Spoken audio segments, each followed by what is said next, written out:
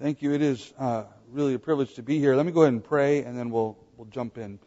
Father, I do ask that you bless our time now as we consider this matter, what you'd have us do in our culture. It's such an interesting moment. Pray that you would be glorified by our understanding of your word, our understanding of what you would call us to do, and our ability to go forth and behave as you've commanded. Pray these things in your Son's name, and amen. So I think my goal is to keep my comments shorter than the time allotted so that there's time for a bit of Q&A and discussion afterwards. So you might be thinking about if you want to follow up with questions about what I'm saying here, or even just go off on some crazy rabbit trail. I'll do my best to stay with you. So I'm going to talk about education broadly, and I want to just start by emphasizing that I'm speaking in a broad sort of way.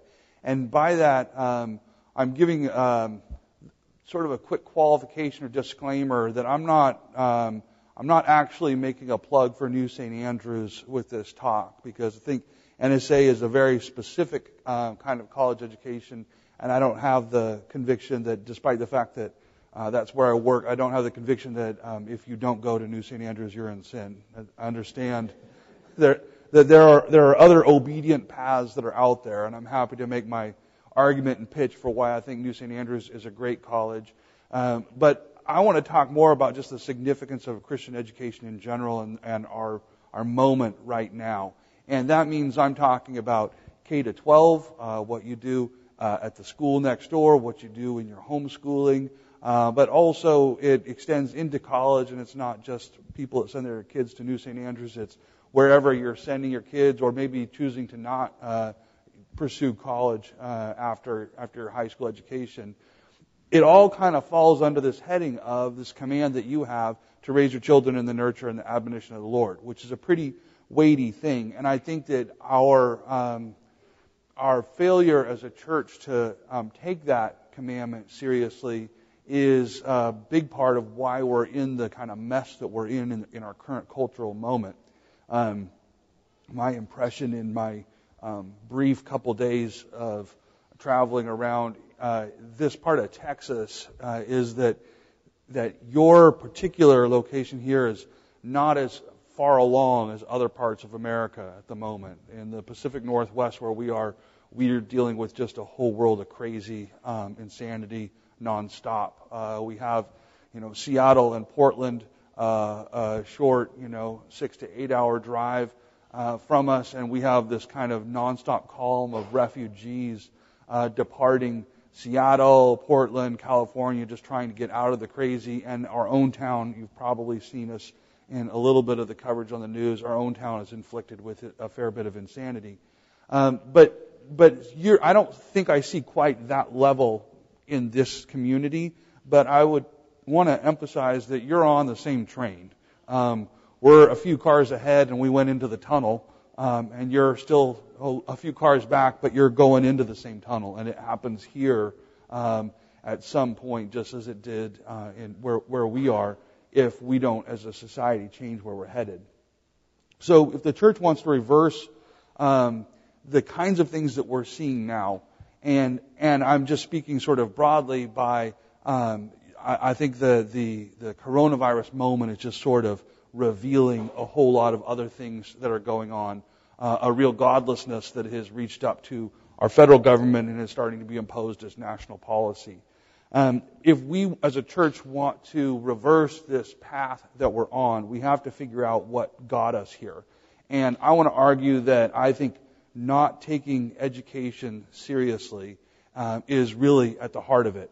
I think that, and this is normally I would try to be more tactful and like slowly kind of try to win an audience over before sort of subtly starting to bring some more offensive things out. But I feel like we're at a point in our culture where we just don't have time to mess around anymore, and we need to be much more blunt and direct about what has gotten us to where we are, because we had such a huge Christian presence that has had almost no salt, it seems like, in our cultural direction. And I think that where we are right now is we're seeing really the logical conclusion of what have been central tenets of American evangelicalism, and in particular a more Baptistic ideology and a premillennial eschatology. And that is what I would want to really aim at, is this idea that that your kids have to, that your kids' profession of faith is not authentic unless you have kept your hands off of them and let them come to a particular conviction on their own and in their maturity. Okay, this idea that it's insincere and not a real confession of faith unless you have sort of handed them to the world. They've gone through all of the world. They've fallen into all the typical sins that young people fall into. And then from that position, suddenly repent and come to Christ. And that's the only way you can know that it's a sincere confession of faith. That is just, I think, a messed up and you're not very well examined presupposition or conviction. And what it has meant is that we have pushed our kids out of the covenant, told the world to raise them, and then been shocked to discover that they've been raised as worldlings, that they have this worldliness deeply ingrained in them. And then second of all, that premillennial eschatology, this idea that this is all going to hell in a handbasket in a second. So don't bother taking time to build institutions that will last a long period of time. Don't bother taking time to build something that you expect to still be there and still be functioning when your great-grandchildren receive it. Instead, you're going to try to get a quick profit out of whatever you can, believing that this all is going to be destroyed in a moment anyway. And the fact that we have done that means that we have both we have handed our children and our future over to the world. And we believe that our children and our future are not things that are promised to us. And our children and our future, those kind of actually go together, right? I mean, it is cliche about the children being the future, but actually, in most cases, they last longer than you. So they kind of are what we're handing this all off to. And in our Baptistic and premillennial persuasion, we have said that the future and the children belong to the world. And what's weird is, if you think about it, I think the progressive left, if you think in those categories, you suddenly realize that the progressive left is Paedo-Baptist and post-mill, all right? At least in a worldly version of it. In that, the progressive left has absolutely no qualms whatsoever with taking your children and saying, we will indoctrinate them. And we don't have this problem of believing that it's an insincere profession if they come to this conviction because they were raised in it, right? They are Paedo-Baptists as far as that goes. They're happy to claim the kids, to raise them in the catechism. They would delight in that, and they're post-mill. Obama had this great quote. I think it was he borrowed it from Martin Luther King, where he describes and he quotes it a number of times, but I believe it was in his second inaugural address, where he talked about the long arc of history. It always bends towards justice, and then he plots along the path of that long arc of history key moments in the civil rights movement, from Martin Luther King's march up to the raids on a gay nightclub in New York.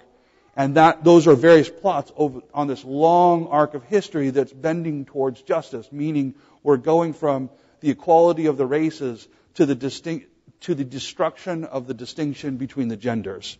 And it's all one long arc, and it's going in a particular direction. So they have a theory not just of history of what's happened, but a theory of their future history, which is their eschatology. They believe it's going in a very particular direction. And so this is why you'll have people describe, like, you've probably heard the expression of, you don't want to be on the wrong side of history. All right, when somebody uses that quote, you don't want to be on the wrong side of history. If you believe that homosexuality is a sin, you're going to find out that you're on the wrong side of history. That's eschatology. They believe that they know the direction that the future is going, that it's this particular arc that they're following this trajectory, and they know who's on the good and on the bad side of that arc. and they have a deep conviction about where history is going. I think it's really sad that so many Christians, where we have such clear promises in Scripture, both of our children and also of our future, that we've handed those two categories off to the secular left.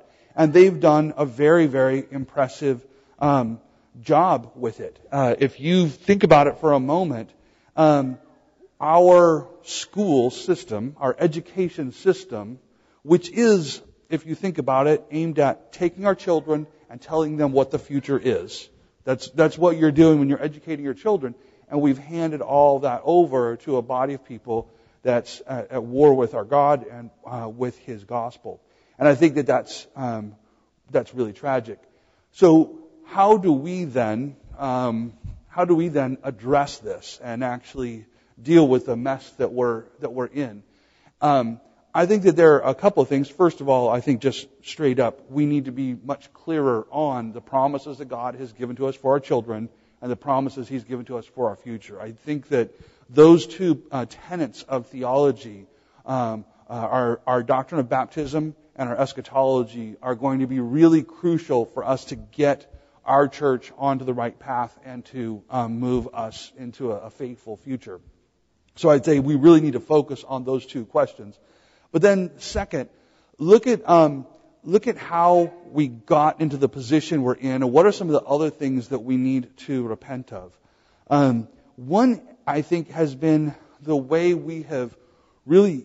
It has been very easy for us to take the easy path, where we have some clear commands from Scripture about things like raise your children in the nurture and the admonition of the Lord. We have this commandment that's given to us, and then we have just kind of taken some very easy ways to hand that off, where we hand it off and give it to someone else. I see this in particular at the college level, where so New St. Andrews, where I am, and this is where I am starting to become a little bit of an NSA commercial, but I've given my disclaimer, so I do this with a clean conscience. But at the college level, NSA is one of the few colleges that we don't take any of the federal money. And that is a really significant decision that a lot of people just breeze right over the top of. And I don't think I appreciated it as much. Like early on when I heard okay, we're not going to take federal money, I thought of it as that's money that doesn't belong to us by right. We shouldn't be taxing other people to pay these people's tuition. There's something like that. And I think that that's a part of it. But as I step into the president role, and I spend a lot of time at conferences, meeting with other presidents, and then seeing the kinds of policy that colleges have to follow, you start to see it's a lot deeper than that. First of all, I don't think we see the prominence of government money at the college level. If you're at a public state school, then obviously you've got state taxes that are funding a huge chunk of the budget, and that makes sense. Then you have your Pell Grants and your federal student loans, and so you've got the state is funding the college at this level, and then at this level is where you pay your level of tuition. But in that tuition, at least half, if not more than half of that, is coming as federal student loans and Pell Grants. And so the bulk of that price tag is being carried by either the state or the federal government. It's a very small percentage that families are paying. So then you go over to the private schools and you think, okay, well, in the private schools it's going to be totally different because they have these huge tuitions, so obviously it's mostly being covered by private individuals. It's not the case, because the private schools, they have a number of grants and whatnot that they are doing behind the scenes, but still the bulk of it is this big tuition check that you're supposed to pay. Well, here's another myth in private schools. A typical private Christian school tuition is like $35,000 annually, something like that. And you go, oh my, that's incredible, that's terrible. And the only way you could do that would be if you got a scholarship. Well, the secret that people don't know about is almost everybody gets a scholarship. Nobody pays that sticker price. That's just the sticker price that they put out there to set themselves apart and make them look like they're really prestigious and exclusive. So that $35,000 price, nobody pays that. You're paying $15,000 to $18,000 is what most people are paying You'll get a scholarship as soon as you apply. That scholarship is not real money. There's not like a fund somewhere that they're directing to pay that $20,000 scholarship you got. It's just a discount that everybody gets. Okay, so if you don't get at least half the tuition price knocked off in your scholarship, you're paying more than almost everybody else. Okay, so you get that scholarship that knocks it way down. So now let's say it's $18,000. Well, then in that $18,000, that's where your Pell Grant and your federally subsidized student loan goes in, so that by the time you actually are all done at a private school, the parent's contribution tuition is the smallest piece of covering that expense. So if you're a private college and you're looking at your stream of revenue, okay, it would be easier to cut tuition from parents than it would be to cut the tuition from the federal government. And so schools, private schools, are spending all of their time making sure that they're in line and in compliance with the federal government. And this is why colleges in general, one of the things you've noticed, how strange it's been over the last year, how you think of like your college student, if we go back to the 60s or something like that, we think of the college students as the radicals, the individuals, the one who throw off the rules and the system and live in this kind of rebellious counterculture way. And then now all of a sudden in our current moment, our colleges are the center point where all compliance happens. All of the talking points of the left are mimicked by everybody at the college. Well, why is that? Because colleges are the central skill set of college administration is that of generating and showing compliance. I mean, that's just what college administrators do, is they spend all their time showing compliance, because that's how you get the federal money. And so our colleges are these places where everybody is very carefully groomed to stay in line and to not defy, not thwart, not anything. You'll probably notice here, my guess is your college community, the college portion of your community, is the most mask-happy portion of your area, because that's where compliance now happens, and it really goes back to that federal money. And so, going back to my initial point, one of the things I see is how rarely we have done the hard thing and how quickly we have defaulted to the easy thing. It's very difficult to step out from that system of federal money and to do something independent. But what you find is that until you do that, you take the king's coin, you're the king's man. Or I think Rob Borton's from Classical Conversations, his line was, if you take the shekel, you get the shackle, right? You take that money, you have to fall in line and you have to do certain things. And you're going to see, over the last 4 years, it has not been that intense because the Trump administration created quite a bit of space. Mostly Betsy DeVos was really incredible as education secretary, and she undid a whole bunch of the stuff that Obama did and created all kinds of space for colleges.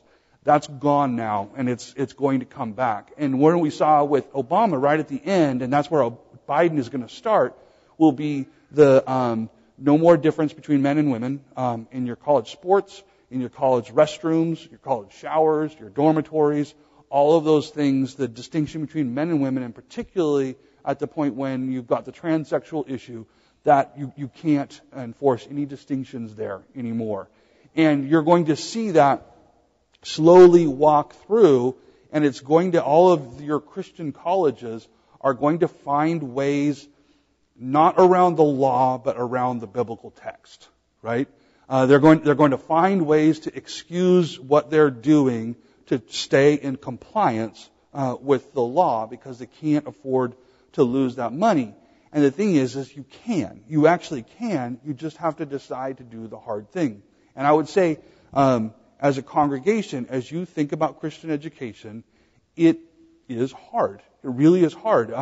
K to 12, how do you build a school? You become a homeschooling mom. You have to go back and basically re-educate yourself to give your kids the education you never yourself received. It has a huge impact on your finances as you are paying tuition for your children, or you are a single income household because mom is at home with the kids, where everybody else is a dual income and you're trying to stay in the same economy as everybody else, and you are behind. It feels like you're behind, and it feels like you have to do more with less all the time. And you're constantly having to make the decision to do what feels like it will probably be impossible. And yet, what's crazy is the way every time you make that decision, somehow God keeps blessing it. And He keeps making, more oil come out of the jar that was supposed to be empty. And that's just the way God deals with you when you're living in obedience. But we're going to have to do the hard thing, which means you're going to have to do the thing that is a step of faith, right? Because when you can do the math, you don't need faith to do it. When you can't figure out how the math could possibly work, that's when you need faith to go ahead and obey anyways. But I think that we need to learn to start doing the hard thing and making some of those hard decisions with regard to our finances, with regard to our workload, with regard to our relationship with our cities, with our neighbors. We'll find ourselves in tension, but we have to decide that we're going to choose obedience. The other thing that I would say that we have done, in addition to not being willing to do the hard thing, would be the way that we choose. We tend to choose jobs over faith. Okay, jobs over faith. And this one, I would especially point to, I would want to really push this home with dads, because I think that I know as a father raising my kids, what I can feel the natural inclination, and I see this in recruitment for NSA. And again, non-NSA commercial, I know that that's not the only way to solve this. But I see this with dads where we say, our daughters, I want you to have a well-rounded, I want you to learn the Bible, I want you to all that. But with our sons, we tend to say, but you need to have a job, and that means you need to have certain skills. And we make this distinction between our daughters and our sons, and we say that our sons need education to get them a job, but our daughters need education to make them faithful, right? And if you step back and think about that for a moment, that's kind of a scary decision. Because isn't your son going to be the spiritual leader in his home? Isn't he the one that actually is going to need that kind of education? And we say, no, but he needs employable skills. Well, remember, Christ is the one who said, seek first the kingdom of God, all these things I'll add unto you. All these other things will be given to you. It is scary to me how we regularly will say to our sons, all right, you go get the job and you go pursue the faith, to our daughters. And then we're surprised at the church that we're left with, right? Where men that don't know how to be spiritual leaders, that don't prioritize being spiritual leaders, and that are just in it for the buck.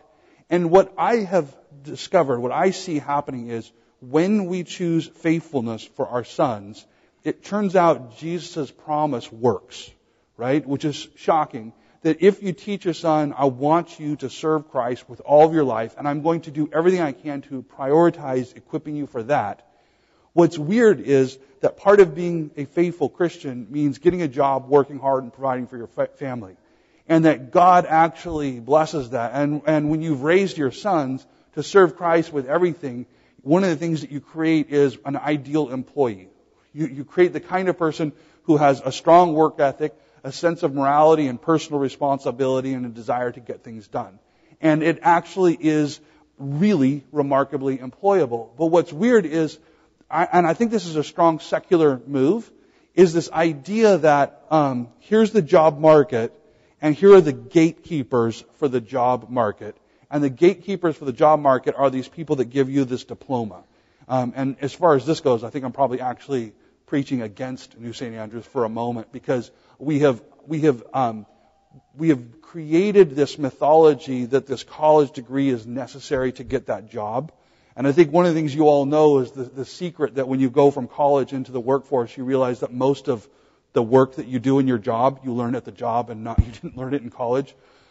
So there's this diploma that's a certification that's necessary to get that job. And that diploma is generally attached to a godless ideology that we believe we have to all go through in order to get into the workforce. But what I'm saying is, what if that's all messed up and not true, and that the workforce is the world that God gave you and gave you dominion over, and all you need to go out and get busy in it is to go out and get busy in it. You're a son of Adam. You're a daughter of Eve. The creation mandate was given to you. You don't need a diploma for that. You just need hands that can get busy and get to work. So once we see the world like that, then education starts to come in and fill a very different need, right? I don't need the diploma to get the job, but I do want an education that will teach me to serve God. And it reprioritizes everything. I think that this idea that you need this certification to get that job has been a way that the left has moved us away from a distinctively Christian pedagogy into an education that's more about employable skills. To the extent that we've thought in terms of a distinctive approach to higher education, I think it has been mostly, like if you ask Christians, okay, as a Christian, why don't you tell me what you believe, what priorities and principles you believe are necessary as we talk about something like a college education. To the extent that we as Christians have done that, mostly what we have done has been come up with the sort of Dave Ramsey critique of the way finances in higher education work. And which is great as far as it goes, but it doesn't go nearly far enough. Right? So if I take that approach, it's, well, don't go into debt going to college. I think that's a great idea. I think that's a really good principle. Don't go into debt. Don't become a slave to debt to college in order to get your college degree. There are lots of ways to get that degree without going into debt. But there's so much more that we ought to be saying about that education, and we just stop right there. We just stop right there. Or even if you take that approach and that's your only goal, then you're going to prioritize something like the Pell Grants and things like that pay for your education without putting you in debt, but milk the federal system for all it's worth. So it's good, I think, to have a distinctively Christian view of the finances, but it needs to go into the education itself. What is the education you're getting, and why are you getting it? Now, the strange thing is that if you think about it, okay, I said that we're talking about our doctrine of baptism, our doctrine of the covenant and our children, and our eschatology, and how those connect to how we're working in our culture, and especially how we're approaching our education. What I think is strange, though, is the way that the left, though I think that the left is more paedo-Baptist than we are. But what's weird is that the left doesn't make babies. Isn't that strange that the left is mostly sterile? It is on the left that you have the promotion of homosexuality, which cannot make babies by biological definition, despite the fact that we want to outlaw that kind of biological observation. It's true that that doesn't make any babies. And then to the extent that they do have children, you have the carnage of abortion. And if somebody makes it through all of that, it's going to be limited to a very small number of children, whereas you look over at the Christian right, and you have all of us with our 15-seater passenger vans, full of covenant blessings, right? So they don't make children, we make the children. But what's crazy is that they don't need to, because they have the theology, right? They're the paedo-Baptists and the postmillennialists, so they manage to take our children. Our children are regularly handed off to them to be raised by the left and become progressive atheists. So we make them for them because we send them our children. What I would argue is, if we as a church at large, and this will take quite a bit of work to push this through the broader evangelical church, because I know I'm speaking to an audience that when I say paedo-baptism and postmillennialism, you're not ready to throw me out for heresy. And I think that that's not very common throughout the rest of the church. And so, but I think that that's the thing that we need to be advancing and explaining in a winsome way to the world. And I think we'll explain it in a winsome way, at least to the rest of the church, by doing it winsomely ourselves, by actually living out that kind of life in a way that is full of life and joy and celebration in faithful covenant worship like this. And I think when that is pushed out through the church, that's when we repent and address some of the things that I'm describing here. So I mentioned that I would wrap up a little bit early. I think I left myself 10 minutes or so for a Q&A kind of session. So if there's anything there that I've provoked that I could follow up on, please let me know, or any other rabbit trails. Yes, sir. On an institutional level, how do we maintain the faithfulness at the institution, at the colleges, right? Yeah. Seminaries, issues, literature, colleges and seminaries. Yeah. So, I mean, I think that the next few years are going to do a lot of sorting for us. We're going to see a bunch of colleges go under in the next little bit, and that's going to be so that's and as that starts to happen, there's kind of a revelation that people are waiting for. There are a lot of I find this really frustrating because as a college president, I go to all of these meetings and it's all the other college presidents there, and I hear what's actually going on these campuses. And then I go, as a college president, I go and meet with lots of donors who are supporting these colleges, and I hear what they think are going on these campuses, and they're totally different stories. The donor development and the recruitment side pitches this idea that their evangelical colleges are kind of like basically right where Billy Graham left them, and nothing has changed, and it's all like that. But when you go to the actual schools, you find that the student body president is an out-of-the-closet homosexual, that the faculty has gone far progressive left, and that it's basically an indoctrination machine for unbelief and apostasy. And so what's going to happen, I think, over the next few years is really going to be the unveiling as we start to see what's really going on. And I think that the places where I think that the church needs to really dig in is colleges will feel it, and they will answer to the recruitment pipeline and the fundraising pipeline. And if you want to get a college president's attention, you have to touch one of those two. And I think that that's where basically the world needs, the Christian church in America needs its eyes opened, and then we need to address those two places. Quit sending your kids to unfaithful schools and quit sending money to those kinds of schools. And I can give my great NSA pitch now. You can send them to us. But I would find those places that are faithful and be loud about it.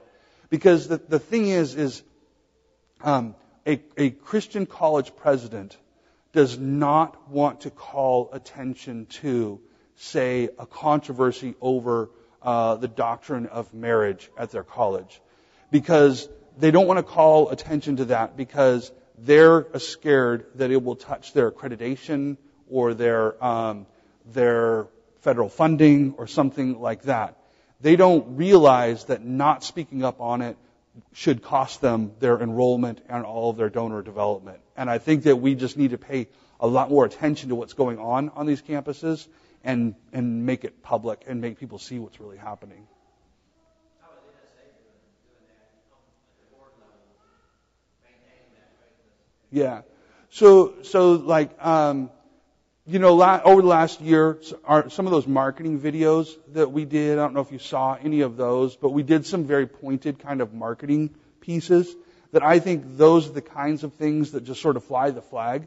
And it's funny how many other college presidents have congratulated me on those, told me how great they were, but then also said there's no way they could ever do anything like that.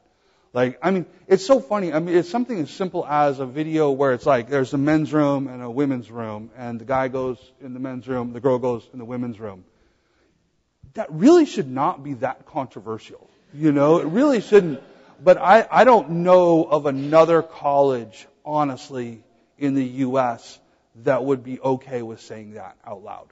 And I'm talking about Christian colleges.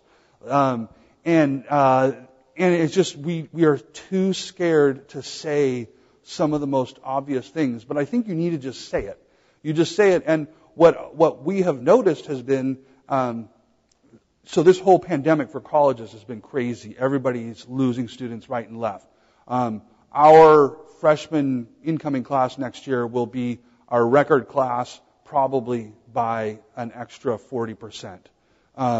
And so what's crazy is if you just would be faithful and say the truth, you'd be amazed how many people will flock to you because of it.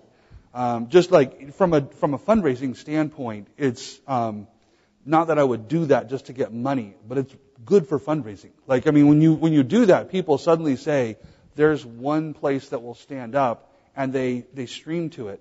And so when you are bold in the controversy, God supports you. He brings you blessings to get you through it. And we're just scared of the kinds of controversies that are in front of us. Yes, ma'am. Have I ever what? To money? Not fundraiser money. I did. I got a call from the Idaho State Department of Education a couple of weeks ago and said they had $250,000 for us because of the PPP money that we hadn't taken yet. And he wanted to send a check. He just needed the details to send the check. And I said that we're not taking that. So we would say, I've said no to that money a couple of times. I haven't had any donor who put restrictions on the money in some way that would have bound my conscience. But we're pretty good at scaring those kinds of people. Those people wouldn't come to me in any ways, you know. You've done all the sorting beforehand. Yes, sir.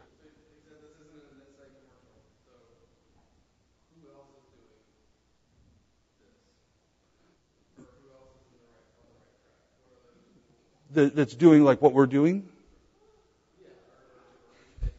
Yeah. So I mean, the sad truth is, I don't see anybody else doing what we're doing. I see elements of what we're doing represented in other places. Hillsdale, Grove City are known for not taking the federal money, which I think that they've been really good, really brave, and really robust, and have kind of paved the path that we're walking when it comes to not taking federal money. I don't think that they're, like with Hillsdale, they're more sort of like Constitution, and there's a little bit of Christian coming in, but there's still the foundation is the American Constitution, which is great, but I think that if your foundation is the Constitution, it's going to crumble. You've got to get deeper to the Word, and then you can put the Constitution on top of that. And I think that that's something that they miss. And over long term, I think that has an impact. But I think that they're doing really good work, and you can get a good education there. And the same with Grove City, although they're not the Constitution people. I see other schools that are opting to go kind of in the direction we're going, like New College Franklin, which I think that they're getting something started, but it's funny that I'm like less than 200 students and I still want to make fun of people for being small. But they're like 15 or 16 students, or we're like 160. So we feel like we're the big kid. But I think they're starting something interesting there. I see, Patrick Henry is another one. Doesn't take federal money. I think they're very robust on their evangelical tradition convictions, and I think that they're going in a good direction. They're kind of like Hillsdale in that they're all about government, but I think that they're going in a really good direction. And some of the few people that are being faithful, I don't think you'd see them lean into the cultural moment quite the way we have. I don't think any of those colleges would post the videos that we posted. But I think that they would be completely in agreement with us on that. Yes, sir. Can you speak to how university, college, what constitutes that education? There's obviously curriculum and staff. Yeah. What else goes when you send your kid to college?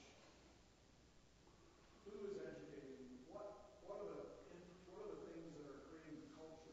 Yeah. Right. So that's an interesting one. What's a fun or scary little assignment sometime is to pull open. You can grab university budgets online and to pull them open and just do a deep dive through them and see how is the money spent. I like to do that with University of Idaho because they're right next to us in Moscow, like a couple blocks from us. And what's really shocking is to see how little is actually spent on faculty, and how much of your money is going towards all sorts of things that have nothing to do with the actual college education. This thing that you're supposedly going there to get. You have, and I imagine that it's got to be a little bit different down here, but when you're like in the Pacific Northwest, the amount of money that is spent on the various virtue signaling offices, you've got all kinds of different offices of diversity and offices of women's studies and offices of whatever that are all around the students. And so you've got the class itself, but then you've got the little city that is the college campus that you live in. And a lot of the indoctrination is really not so much coming from the classes as it is from dormitories, dorm life, residence life, and the various programs that are put on going around the classes. It's like it's the babysitter system that is indoctrinating the kids into their understanding of what is justice, what is truth, what is noble, what is worth fighting for, what are the things that ought to drive your passions. It's not their algebra class that's teaching them that. It's all of the extracurricular stuff that surrounds it and has a really profound effect on teaching them about the world that they live in.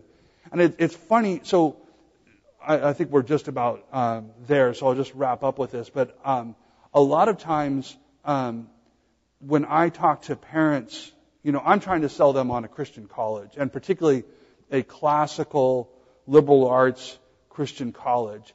And I'm almost, without exception, when I'm trying to sell that, I'm speaking to a crowd of people that just put their kids K-12 through a classical system of one sort or another. Either a school like you have with Regents or with homeschooling or something like that.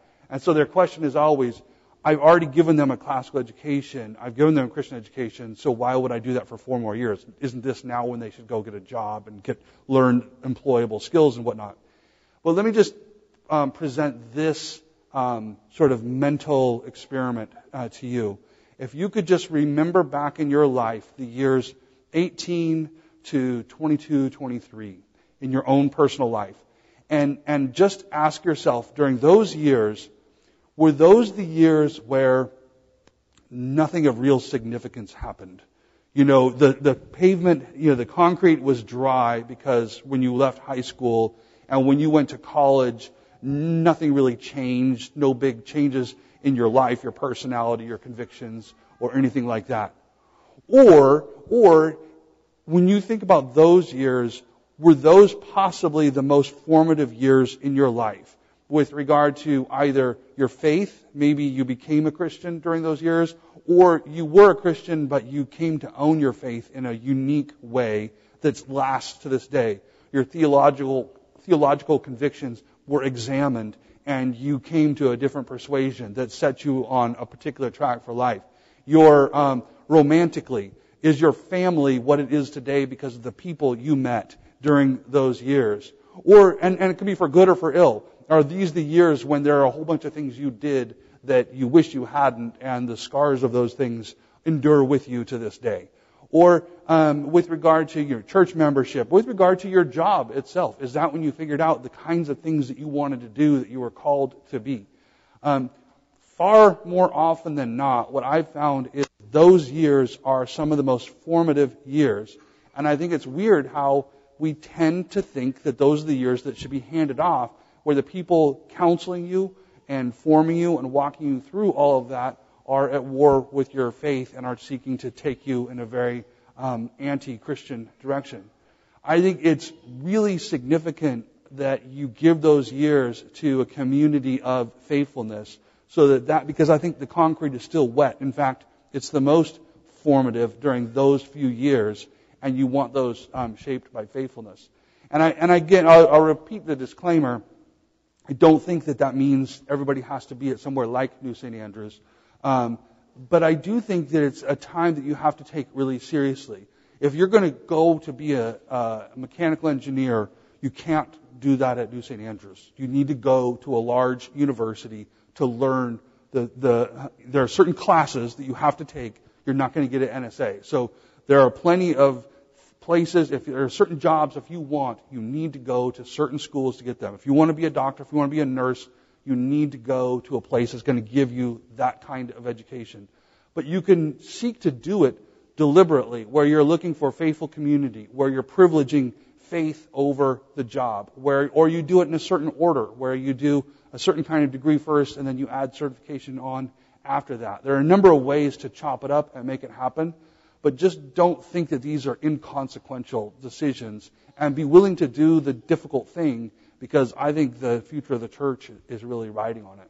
I think I'm over, so I better wrap it up now. Let me close in prayer.